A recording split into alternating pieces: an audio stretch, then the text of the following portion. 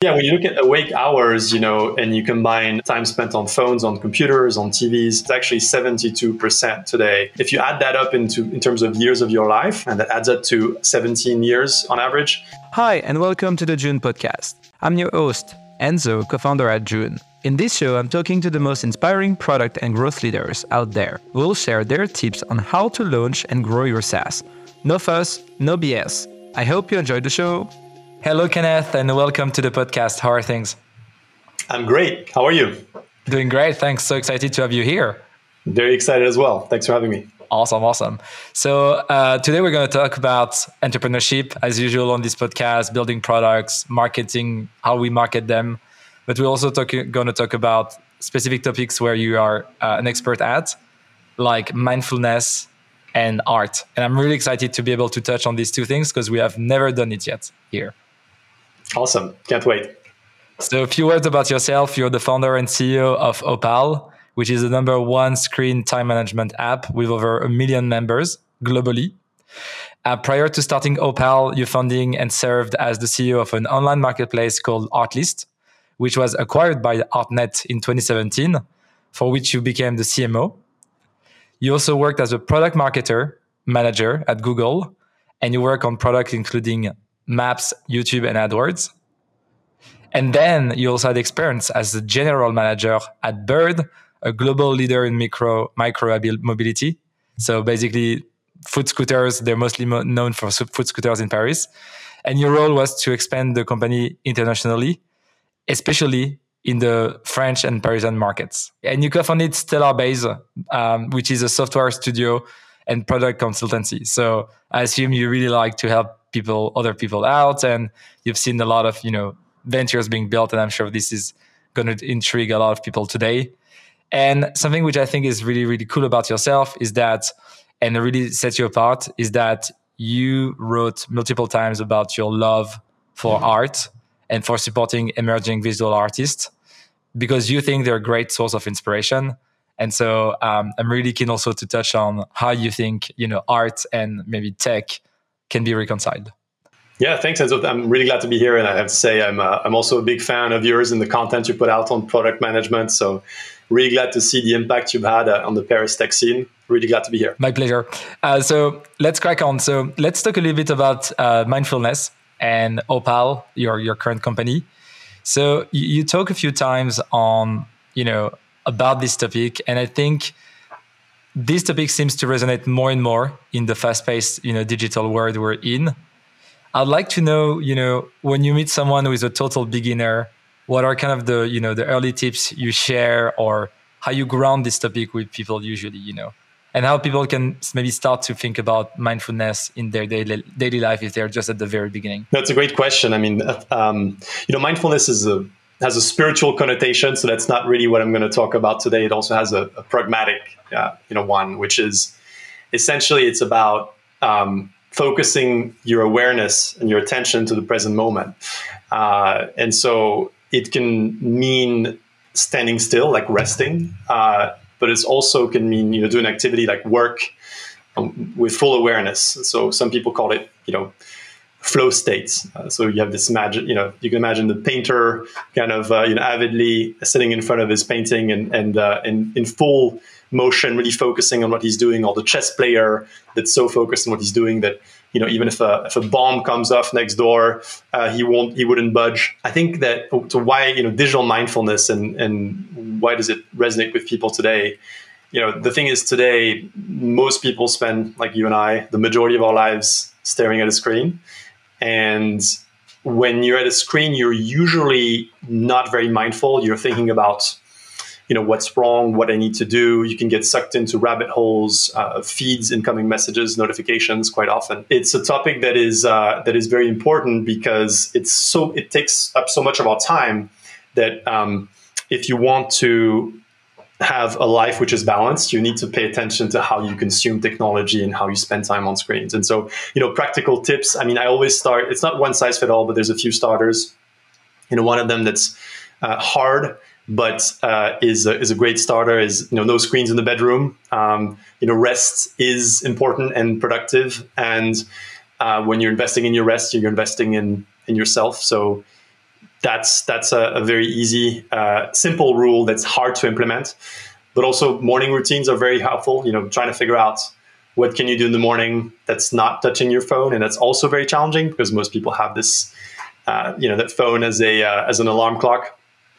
And then another easy one, which we promote a lot through the app, is work hours. Just in this world where we're constantly, working remotely on a hybrid way, having a set structure in your day where you're going to be intentionally working and not being distracted. And so you can use, an app like Opal to enforce these restrictions and make sure that you are fully focused on your work while you're supposed to be working. So you're saying maybe the thing that old people bag the most from kind of mindfulness or just like a good life balance might be the screen. And this is kind of one of the reasons why you started with the screen, but there is just a lot more like habits in the morning and so on and so forth, right? Is it kind of the way you think about it, like almost like a pyramid, and the tipping point is the screen, but then there's just so many more things to unfold? It's quite extraordinary that we spend all of this time in front of screens. And so I see it as a leverage to have impact on people's lives. It's not just the screens, it's kind of leverage to change habits in a positive way. And so, yeah, it starts with figuring out what you do on your phone, but it's also generally developing healthier habits in your relationship with technology that can start in the morning and in the evening, at nighttime, for example. What is a good morning practice that people may adopt? It could be very simple. I think, taking small steps. So, not having like a crazy idea of I'm going to run a marathon every morning, or I'm going to go and do something very ambitious, but just like opening the windows, making sure the first thing you do isn't touching your phone. Whatever replacement you can have is helpful. I like personally to just, get up when I can, open the windows, stretch. These are like, 15, 30 seconds that actually like put me in a good starting point to start my day before I go and reach out my phone. So yeah, that's just a simple tip. Yeah, it's crazy that we've reached a point of humanity where we need to, to stretch to kind of like get back 15 or 30 seconds for yourself in the morning, right? Like, yeah, I mean, 75% of adults, that's one data I have, sleep with their phone in the US, sleep with their phones, typically next to their bed or in their bed. A lot of these people actually don't, turn off their phone or put it on airplane mode. So yeah, it's a constant connection that we have, and it brings amazing things. I mean, I have a very optimistic view of technology. I think it has incredible upsides, but it also needs to be managed, and a lot of us haven't learned how to do that. So it's also pretty new. We have to start from zero. And we have just a few years of experience to make sure we fit this in our lives in a healthy way. Yeah, and I'm kind of like wondering what's the role of the providers of these devices versus startup founders like you. Like, I know companies like Apple are getting better at this job, but at the beginning, they really created this platform where a lot of like social media apps were built and created a lot of addictions, which people are more and more aware of. Like, I mean, I know this is like getting a bit out of reach now, but what do you think is the role of this maybe large corporation in this whole discussion? Yeah, I think it wasn't the intention, for the creators of the iPhone or Android phones to create an addictive device, but a lot has to do with the incentives of these companies.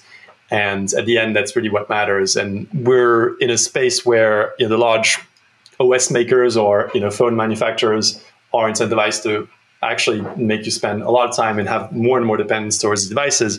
So it's actually, they've done a lot of great things, and we're super grateful. We're on iPhone. Opal is an iOS app. We use an API that was developed by Apple, and we're partners. And our sole focus is to build a product that helps people focus better. And I think that it's actually very smart for companies like Apple to open up to third-party developers that can be refocused on these use cases, because it's hard for them to do it directly. Yeah, we're going to touch on that about this new API that opened in a couple of minutes. I'd like to hear, maybe before we get into more the entrepreneurship journey and the business topics, was there anything personal that brought you to to this product, to this company you built today? Maybe was there any turning point where you realized that technology could solve this problem? Yeah, sure. I think there are two moments. I mean, the first one is when I first got started at Google in 2007, and I was sort of very early in my career. I understood that when you have gigantic amounts of data, as a company, you can probably pretty much outsmart individual behavior. And this was, time before privacy, before people were sort of really conscious of these things. But, we're just able to, with sufficient data, figure out a lot of stuff about people, whether a woman is pregnant or not, based on her, Google search queries, for example, or, predict a number of psychological traits of individuals. And so I became quite aware of that power, that you have with data. And I thought, wouldn't it be interesting if like people individually could also have that power using their own data. So that's something that's been with me for a long time. But personally, yeah, I mean, I've been a founder, as you mentioned. I started the first company. The journey is a grind. I was overwhelmed, overstimulated. Sometimes I reached points where my personal battery was critically low. And, when these moments happen, you realize that you are unable to make good decisions, that you make decisions you regret. And so I end up, figuring out like what is it that I can do to find better balance. And that has been a long journey to figure out, in particular, like that screen time was a big part of it, and how I could actually change my screen time habits would lead to a healthier outcome for myself, and also just better decisions that I would make as a professional. And so that's a bit the journey that lasted for over 12, 13 years, that led me to consider Opal. And really, frankly, the way I look at the world today, I think screen time is the new diet, in the sense that, today most people are aware of what they eat, that some things are good for them, some things are bad for them. It's not all the same. Like some things are good for some people, but bad for others. And that what you eat is directly tied to your sense of well-being, to your health, and also to your productivity. I think that screen time is this new diet, in the sense that in the next few years, people will become just as aware of what they eat as they are aware of what they consume on screens. I mentioned earlier, 3/4 basically of your life spent on screens. This is actually going to go just in one direction. We'll spend more and more time. We'll be more and more intertwined with technology, and so we have to ask ourselves, what is good, what is bad, what kind of rules I want to put for myself, what is a good diet, essentially. And so this is really how I see the world today, and the product that I built is an outcome of this vision of the world. You said 3/4 of our lives is spent on the device. Yeah, when you look at awake hours, and you combine time spent on phones, on computers, on TVs, the average American adult is actually 72% today. Of an average adult, and that's an average. So if you look at people working in tech, or let's say students, for example, this is likely to be much higher. We spend very few times not looking at a screen today. And I've never seen this number. It's scary. Yeah, another interesting number is if you add up the time that you spend, awake, that you spend just in front of a smartphone. So it's over 4 hours a day today, and you add that. Basically, if you look at like awake hours. You take 8 hours to sleep, basically, or times you should be sleeping. So that leaves 16 hours. So, it's a very high percentage of your day, 4 out of 16, right, that you're going to spend in front of a smartphone. And if you add that up in terms of years of your life, and that adds up to 17 years on average, staring at a phone. So that's just one interesting data point, also to put things into perspective, and that often triggers people to say, okay, actually, I should be paying attention to this. I spend all this time and effort figuring out how to be more productive, or use the right tools with you on the product side. Figuring out the right dashboards, but maybe not enough time figuring out how I actually spend my 17 years of my life. Yeah, I mean, this one is, that's so correct. I think one of the things we're fighting is for the people to get some time back from their analysis. But the problem we've seen is that since we work with a lot of founders and product managers, if they save time somewhere, they're going to spend it elsewhere. So you have this kind of forever expendable resource time, and if people save time from their phone, I hope they don't, waste it on video games or, whatever device? Yeah, it's a challenge. I don't think necessarily it's just saving time is a goal. It is great, but it's more making sure that you're intentional about the time you use your devices, and generally in what you do in life. What I'm trying to avoid is that feeling you get, after you've scrolled for a long time and you regret and you're like, this is not what I should be doing. I want to do something else. And that's really like what we're after. But, if you want to spend time, and you're happy about like seeing a great show, connecting with your friends on social media, all these things can be really net positive. It's all about like how you actually are intentional or not about the time. Completely agree on this one. It takes a lot. It's harder to do than to say. What's the responsibilities of companies in this schema, right? Because Opal is a B2C app, right? You're going directly to the pocket of the consumer on iPhone. Companies could be promoting this kind of life balance, mindfulness, or however we call that, digital detox. Opal could be a B2B product, right? Or could be a B2B2C product. What's your why wasn't that the case for you? Do you think this is maybe I'll stop to explain just a little bit like how Opal solves this problem, because we've talked about it a bit, but we're first of all a screen time management app on iOS, and the mission of the company is to help people focus better. And specifically how we help people focus better, well, there's mainly two parts. First, we basically allow you to measure your focus, not just measure the amount of time, as we were saying, that you spend on your devices, but also the quality of that time and how focused you've been during that time. And second, we also help you, manage and structure your days. For example, like your work hours, time off, with app restrictions and other rules that will actually help you stay focused on what you want to do, and all wrapped into UI that makes the experience rewarding. So that's really what Opal is today. And you're right, it's a consumer product. You download it on the App Store today, and we have a subscription business model. We see people using it, as a daily companion. Mostly sits in the background. For example, during your work hours, you'll say, I want to avoid going on social media or news so I can have a less interrupted day and maybe even shorten my work day and be more efficient. Or in the mornings, as we're mentioning with routines, or nighttime, to avoid other distractions. For example, be focused while I'm at the gym or at the dinner table with my family, so I'm not checking other things. And one of the ways we measure the impact we have is definitely time saved. So we've saved over 50 million hours of screen time from less screen time of our customers, but also people are feeling more productive and feeling better, thanks to the app. And so really it starts with this. It is a consumer first application that people decide to intentionally put on their phone to change the way they interact with technology. But I think companies do have a big role to play. I think it will come slightly later, but the more we can prove the impact we're having on people's sense of well-being and people's sense of productivity, the more we believe that companies will be willing to invest in our solution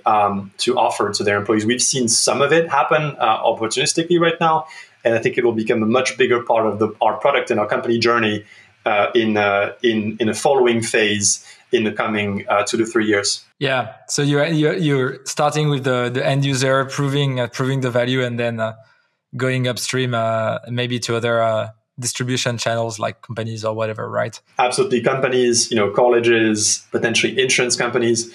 I think the more we can prove, the outcome on the well-being side and on the productivity side, and we're planning to invest on that as well, the easier it'll be for organizations, big and small, to want to invest in this space. And I'm, definitely convinced, in our customers, and you mentioned, 1 million people today, are interested and convinced in the value proposition. But I think it takes a little bit more time, to kind of establish that as a truth. Meditation is interesting. It took, 10 years basically from the beginning of adoption of apps like Calm and Headspace to companies willing to pay for it. And so I think a similar journey is happening in screen time. So I'd love to dive into the things that are taking time to change and this kind of like hard to move things in general. So being a founder is not an easy task. Far from that. Lots of ups and downs. I'd love to hear with maybe your latest venture with Opal. if there was any major learning that you got from it that didn't occur before. And also, then I would love to hear what do you think is especially hard about building this company? Maybe the market is not there yet. Maybe it seems like it's your first mass market consumer app. I'm sure it's very hard to build such a product. Could you share with us a little bit? We're blessed in the sense that I think we're building in the markets where there's a lot of awareness of the problem. So most people today, that you would go and talk to, if you were to say, are you satisfied with how you use your phone, for example, most people would say no. So there's a lot of awareness on the problem. The solution, though, pioneered by Apple, frankly, that's launched Screen Time, it basically educated people on the problem. Everybody's aware of it, but it doesn't really work for most people. And so we're introducing a different kind of solution, and that takes time for people to understand it and for people to really use it. And so that's, I guess, one of the challenges of this market, but it's working really well currently, and it's getting easier and easier as time goes by. As a product, as a founder in general, I think I face the same issues as most founders do. What do you focus on? Sometimes it's very difficult. How do you maintain your energy levels? I think it's also really connected. I became a father in the product journey as well, and in the startup journey. So how to manage, sort of the personal family life and professional ambition and life. Those are all topics that I think a lot of founders deal with. And I find it super interesting that actually I'm working on something which is building a solution as well for me, personally. I have to raise the bar consistently on like how I use my time, how I use my energy, and it's never perfect. I think one thing that is very clear, is you always fail. It always happens. Like you will always get to a point where I like to think, critically low battery level, right? Like the point where you have no more energy, where you outstretch yourself, you have too many priorities, and that's the point where you make bad decisions. That's the point where you make mistakes. So these moments happen. I think the goal is not to say like I'm not going to have them at all anymore, but more like how does it become less frequent? And I think there's two things you can do. First, you can learn to be mindful and flag it before they come up. You can, rest and be more mindful about like, okay, this is the moment where I need to rest. Otherwise, I'm going to go in that red zone, right? Which is going to take longer to actually fix.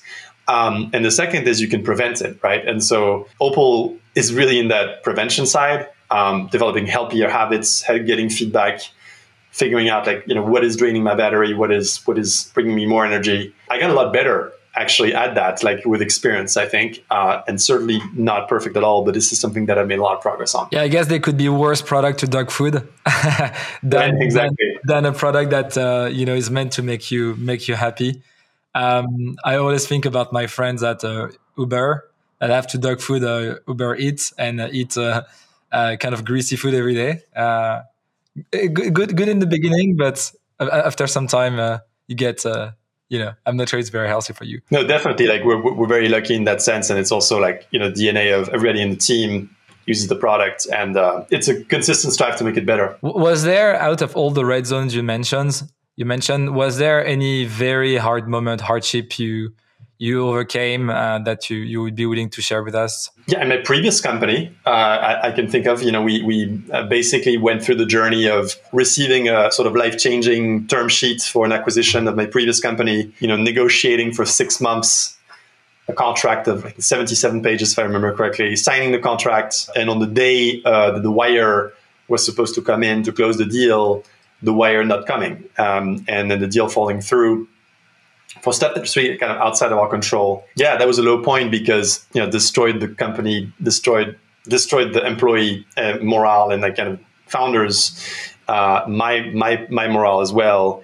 And it was very hard to get back up from it. And I think that one thing that I learned that process, apart from like smaller things, tactical things of like how does M&A work and how do you approach this.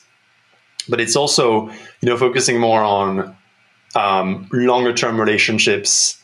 And because one thing that came out of this is, I'm still really close friends with my co-founder and invested in his 2 companies now, and kept a lot of great relationships throughout that process. And we were able to to find a positive exit as well after that, because I decided, okay, like I want to create long-term relationships with these people, and that's really helpful to kind of give perspective and go through the hard times. Thanks for sharing. And your former co-founder, I think, is it Maxime or someone? Yeah, absolutely. Yeah, Maxime, who founded Jor, he got acquired by Alan, starting something new now. Yeah. Yeah, I heard he's been promoting June. He's been super kind and promoting us at the Alan Mind. So never Awesome. never met him, but heard great things about him. Might be a great future guest for your podcast when he launches a new product. Oh yeah, I heard great things about him. I'd like to talk a bit about the timing. So, you just touched on timing. Funny enough, you just mentioned that you had this deal coming through, which collapsed. With Opal, it's all about timing, right? Like this market being educated and Apple promoting that, of course, and people realizing, the importance of spending time on their device. Recently, you were GM at Bird, and recently, I think 19 days ago, the food scooter were removed from Paris. And so obviously it was a good time for you to be GM at that time there. It's harder to be a GM, at least in Paris, for Bird right now. I'm not sure if they're even there. There are other companies. Timing is really important. I love to hear how you think about it. Do you think it's important to be ahead of the wave? Do you think you need to be when the wave hits? What's your experience there? No, if I may, I mean, I think for Bird, it wasn't about timing. I'm happy to talk about timing, but I think for Bird, it's a bit of a different problem here. Like, to me, Bird is the story of a good player that played the wrong game. Okay. What I mean by that is, it's like when you have a great basketball player that's trying to compete in a rugby match. So in the sense that people thought that Bird was a software and hardware business, and I think people who started the business as well as people who worked in it, including myself. But actually, we found out that Bird was a private public partnership business, so closer to a GC Deco than an Apple, in my opinion, personally. And so that's something that's very hard to overcome, where like the culture and the inception of the business is sort of in the wrong market, frankly. But there were lots of great players there and amazing people that I met.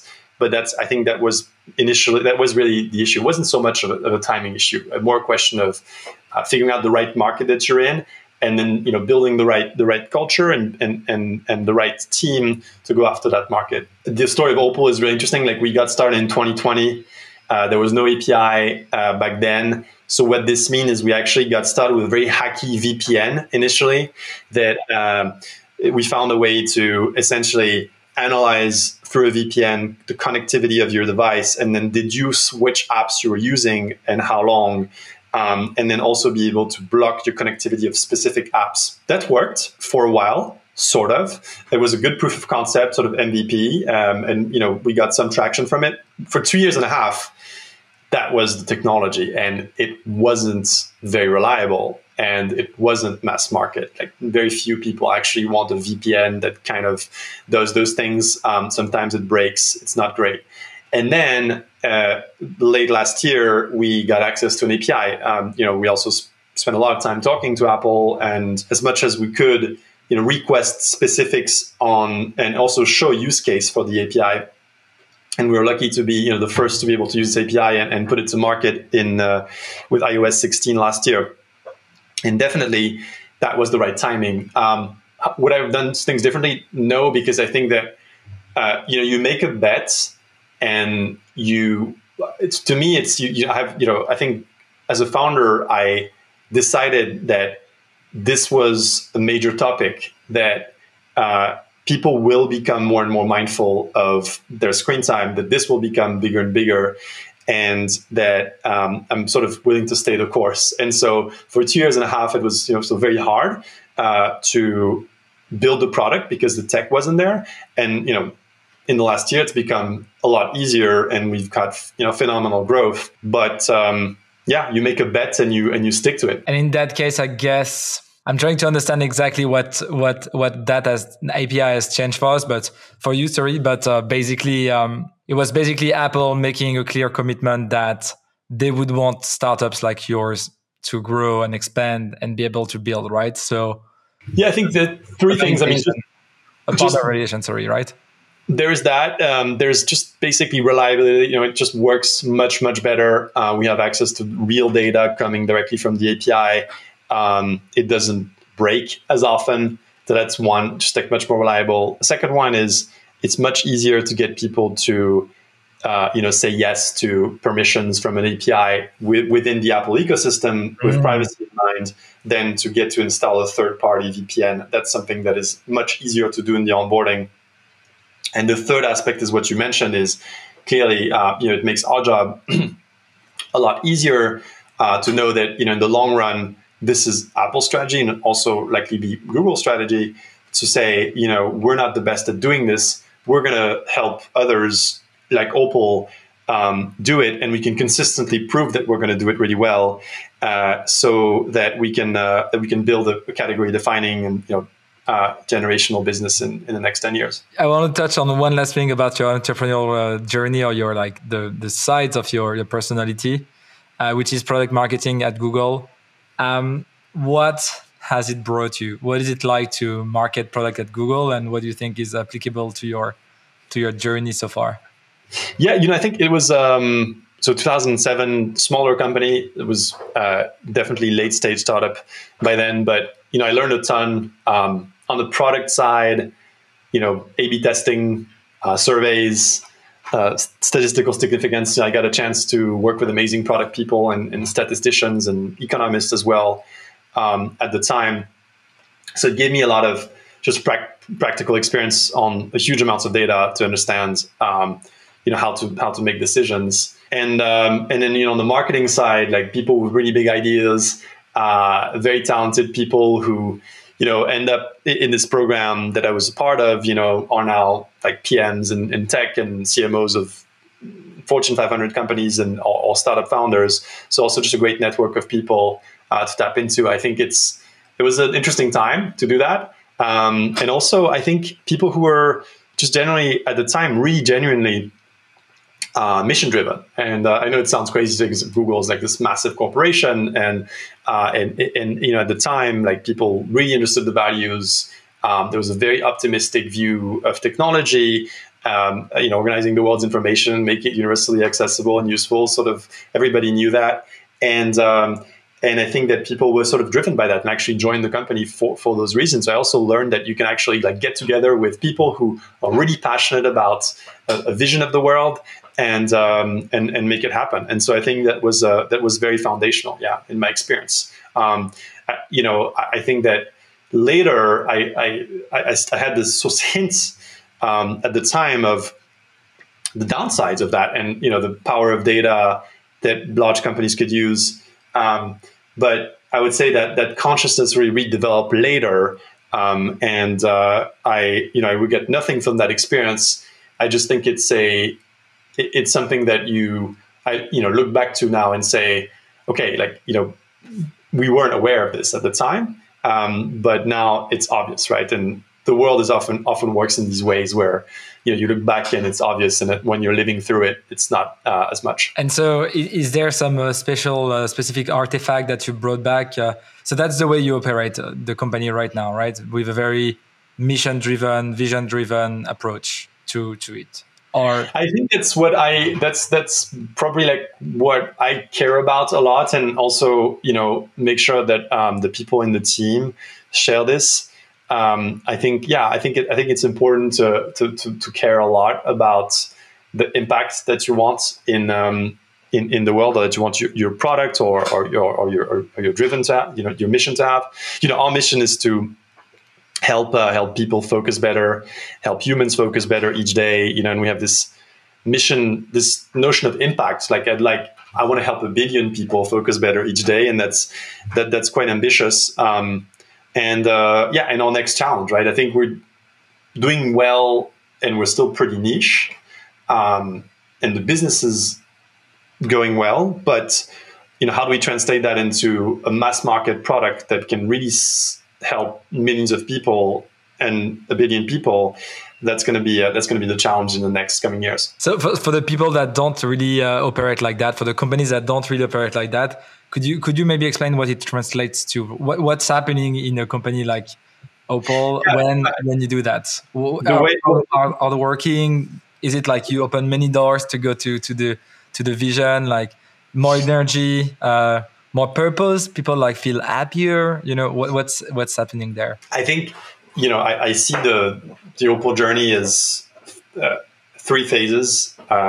We've just completed phase one, which was about, proving we could build a product that helps people, that people are willing to pay for our products because we're a subscription business. That's very important.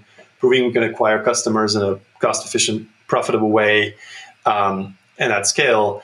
And so that took us, to our first millions in ARR, and with a high retention product that people use mostly every day and high impact.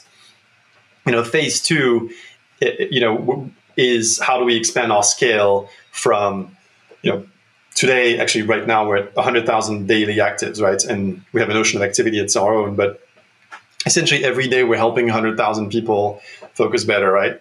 And that's tiny in terms of the issue, which concerns billions of people. So how do we actually scale our impact? And that means concretely, it means that we're going to be less focused on short-term conversion and more focused on activation and retention, including of free customers. And that's a hard balance to reach because you can convert people right away and focus on subscribers. That's a playbook that exists. And then you can create a free product and figure out how to monetize later. That's another playbook that exists. But I think in between, it's harder. There's companies that do it really, really well. Duolingo is, of course, a very successful business that has millions of people that use it for free, will never pay anything and are very happy about it, and then is able to be a massively profitable business. And so that's the switch that we're looking to make between phase one and phase two, and optimize for impact. So that's the main thing is figuring out which metrics we want to move to have that impact, and have a clear view of that, and then make sure everyone in the team is focused on these metrics. And I could get a sense of that earlier when you said the number of hours that were saved from watching your screen. I could tell that you really had this value-based metric, really for people's life, not just number of time the app was open or something like that. Yeah, it's a tangible metric that people relate to, and that it gives us a good sense of impact. So that's something we track. It's a good one. Let's talk a little bit about art.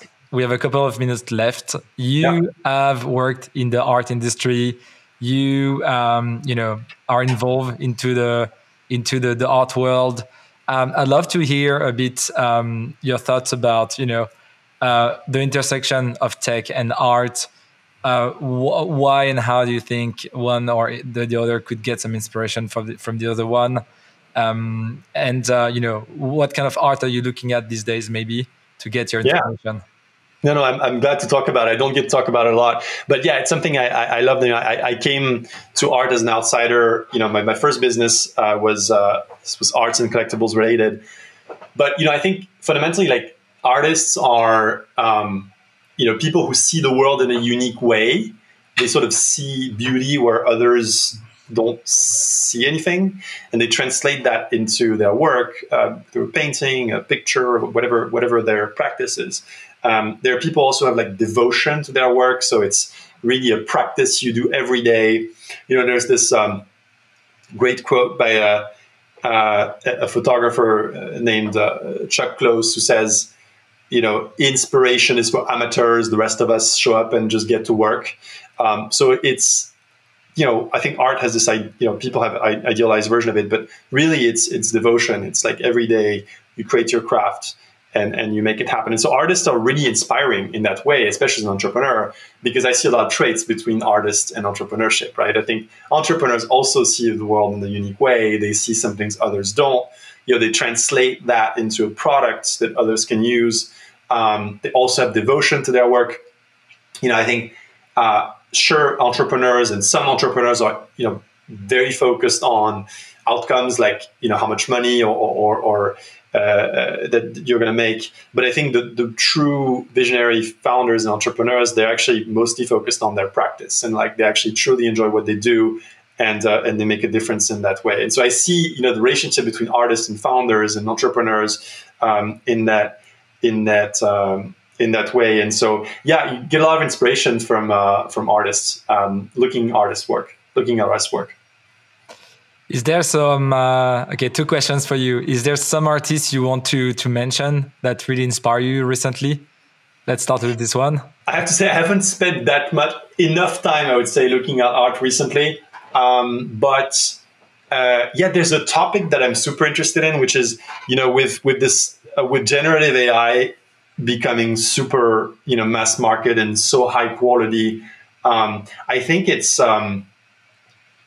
pushing the boundaries of art and challenging artists in that, the same way that when photography came about, artists had to think about like, okay, what is art? If you can simply snap a picture and make a beautiful representation of reality, we need to make something different, right? So we're going to make, something more abstract, for example.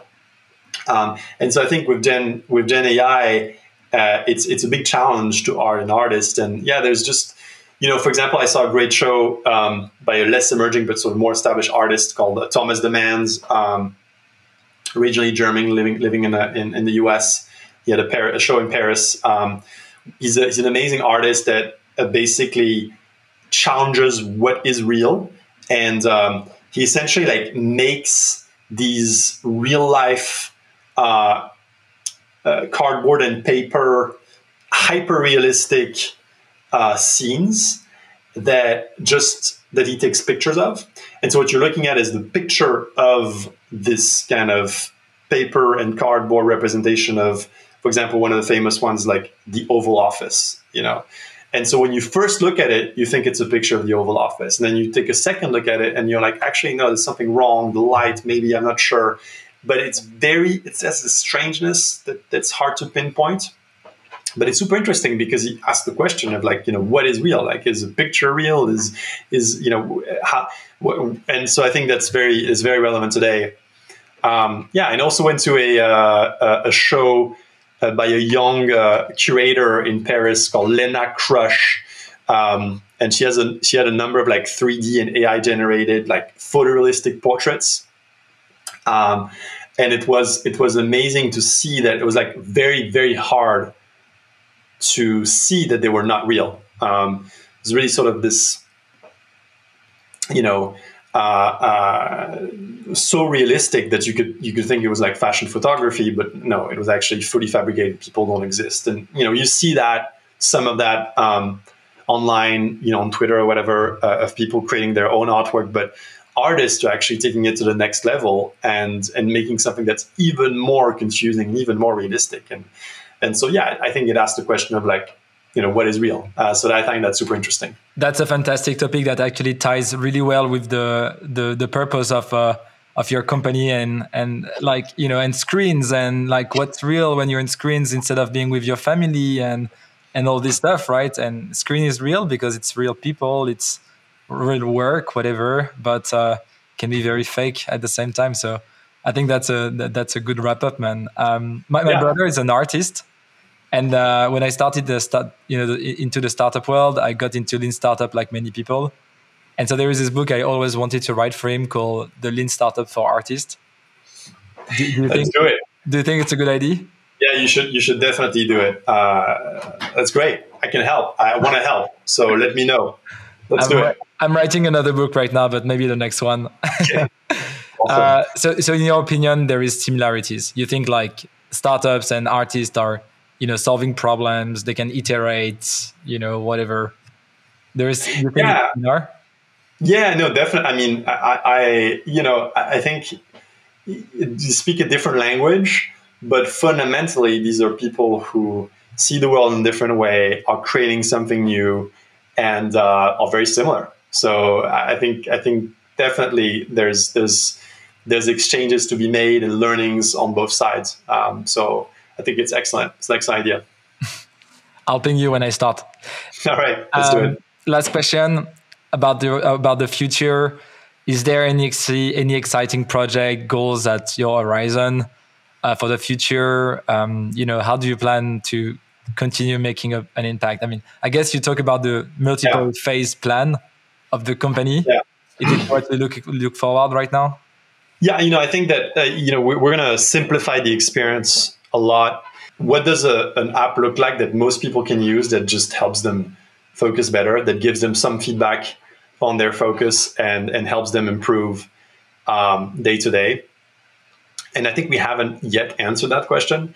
And we'll see Opal become, get in the hands of a lot more people in the coming months and years.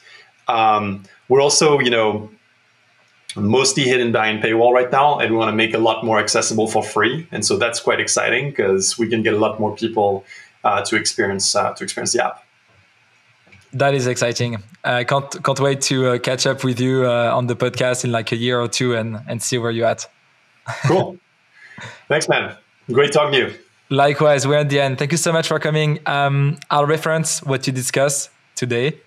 If people want to follow up with you or just stay updated, where should they go? Yeah, I think Twitter is great. I'm at K Schlenker. Schlenker is my last name. And Twitter is perfect.